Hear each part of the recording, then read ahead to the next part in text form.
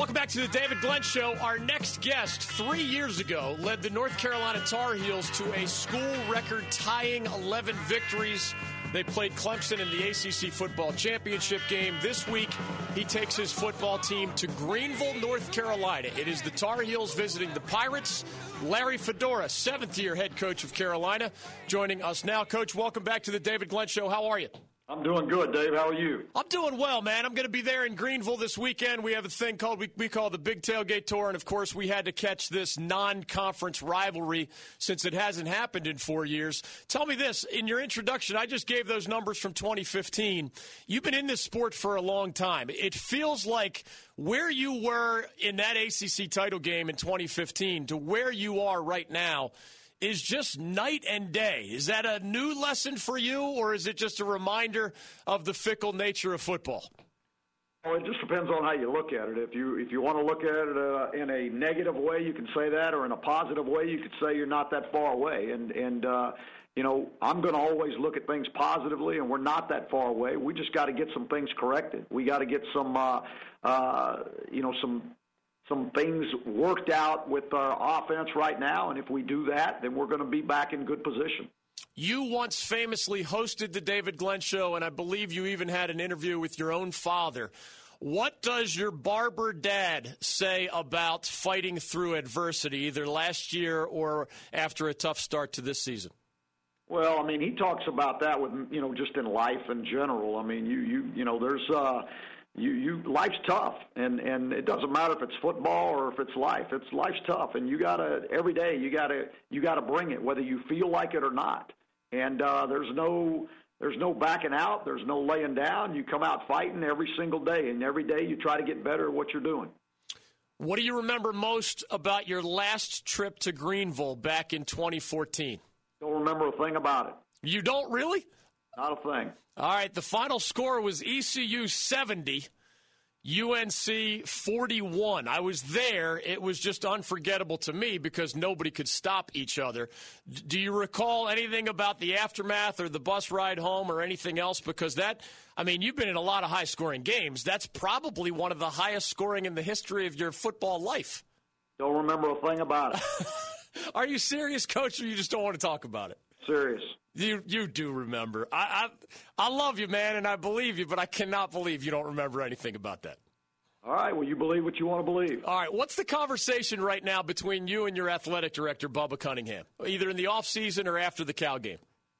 The same as it is always. We talk about what's happened in the game and why it happened and what we need to do to get things corrected. But it's really no different than it's been in after any game.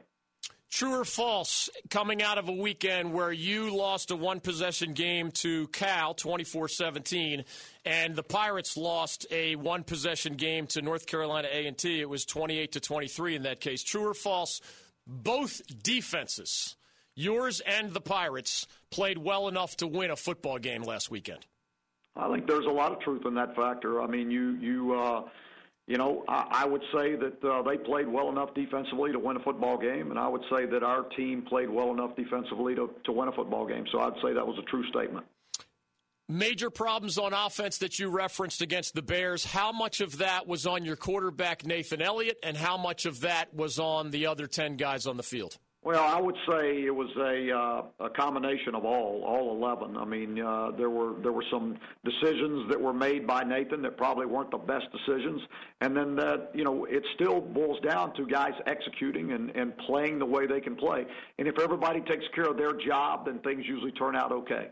Last year's starter for more games, Chaz Surratt, is suspended. What does your quarterback depth chart look like in Greenville? It looks like it did against Cal. I mean, nothing's changed. I mean, we've got Nathan Elliott and Cade Fortin going in as our number 2 right now. And what is that trigger that would allow you, after a quarterback throws 4 interceptions and is 15 for 35, what is your philosophy about when it's the right time to try somebody else? It would be when I feel like the next guy gives us a better chance to be successful. And what do you see from the freshman backups right now? I think they're continuously getting better each day, and every rep that they get in practice, they grow within the offense, and so I think Cade's doing a nice job. UNC coach Larry Fedora joining us. You can follow him on Twitter at Coach Fedora. It's the Tar Heels at the Pirates. They haven't played since 2014. 3:30 kick, ESPNU if you cannot get there in person. It is a sellout at Dowdy-Ficklin Stadium, and I've heard that the tickets are a hot commodity even on the secondary market. Big deal or not a big deal, traveling all the way across the country to play one game versus what would it be for you, less than a 2-hour bus trip to play this week's game? What do you mean, big deal? Is it a big, there's all kinds of statistics that the NFL teams will tell you. When a team travels 3 hours, their record is not as good as the team that's waking up and playing a football game in its own backyard. Was that a big deal for your Tar Heels last week, going all the way to Berkeley, California, compared to what I would imagine is a pretty simple bus trip to Greenville?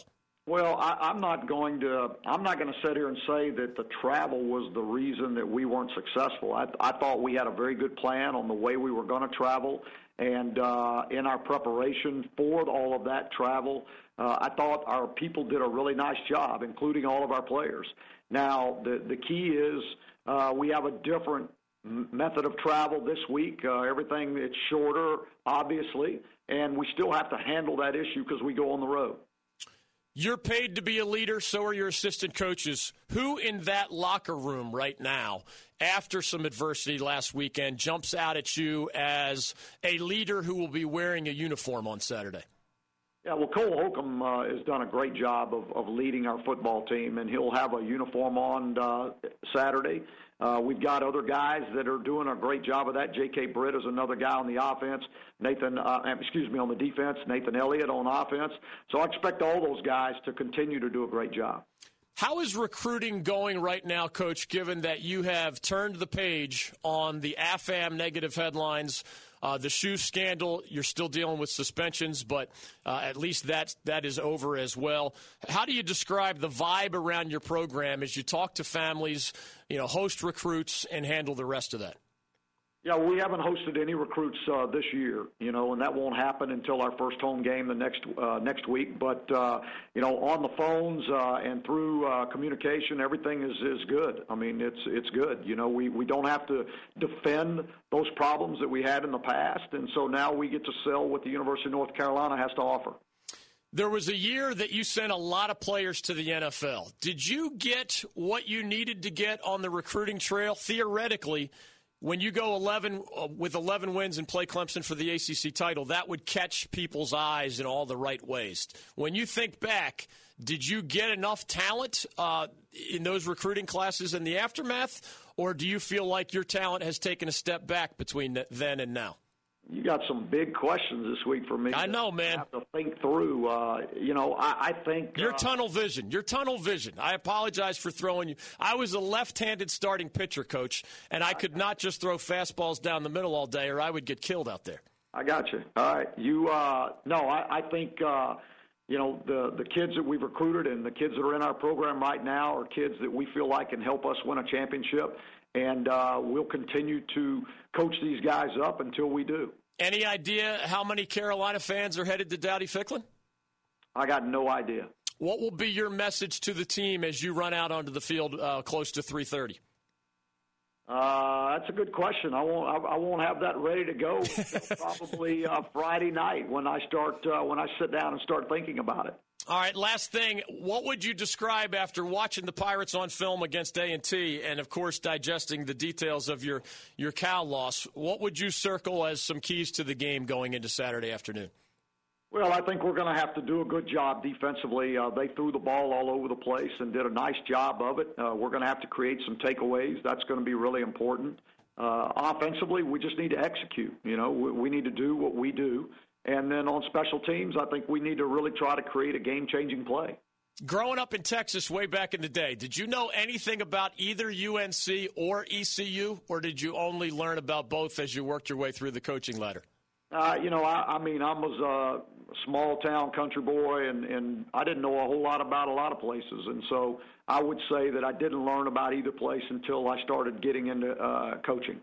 You handled the curveballs well today, Coach. I'm just glad you agreed to join us. We will see you in Greenville.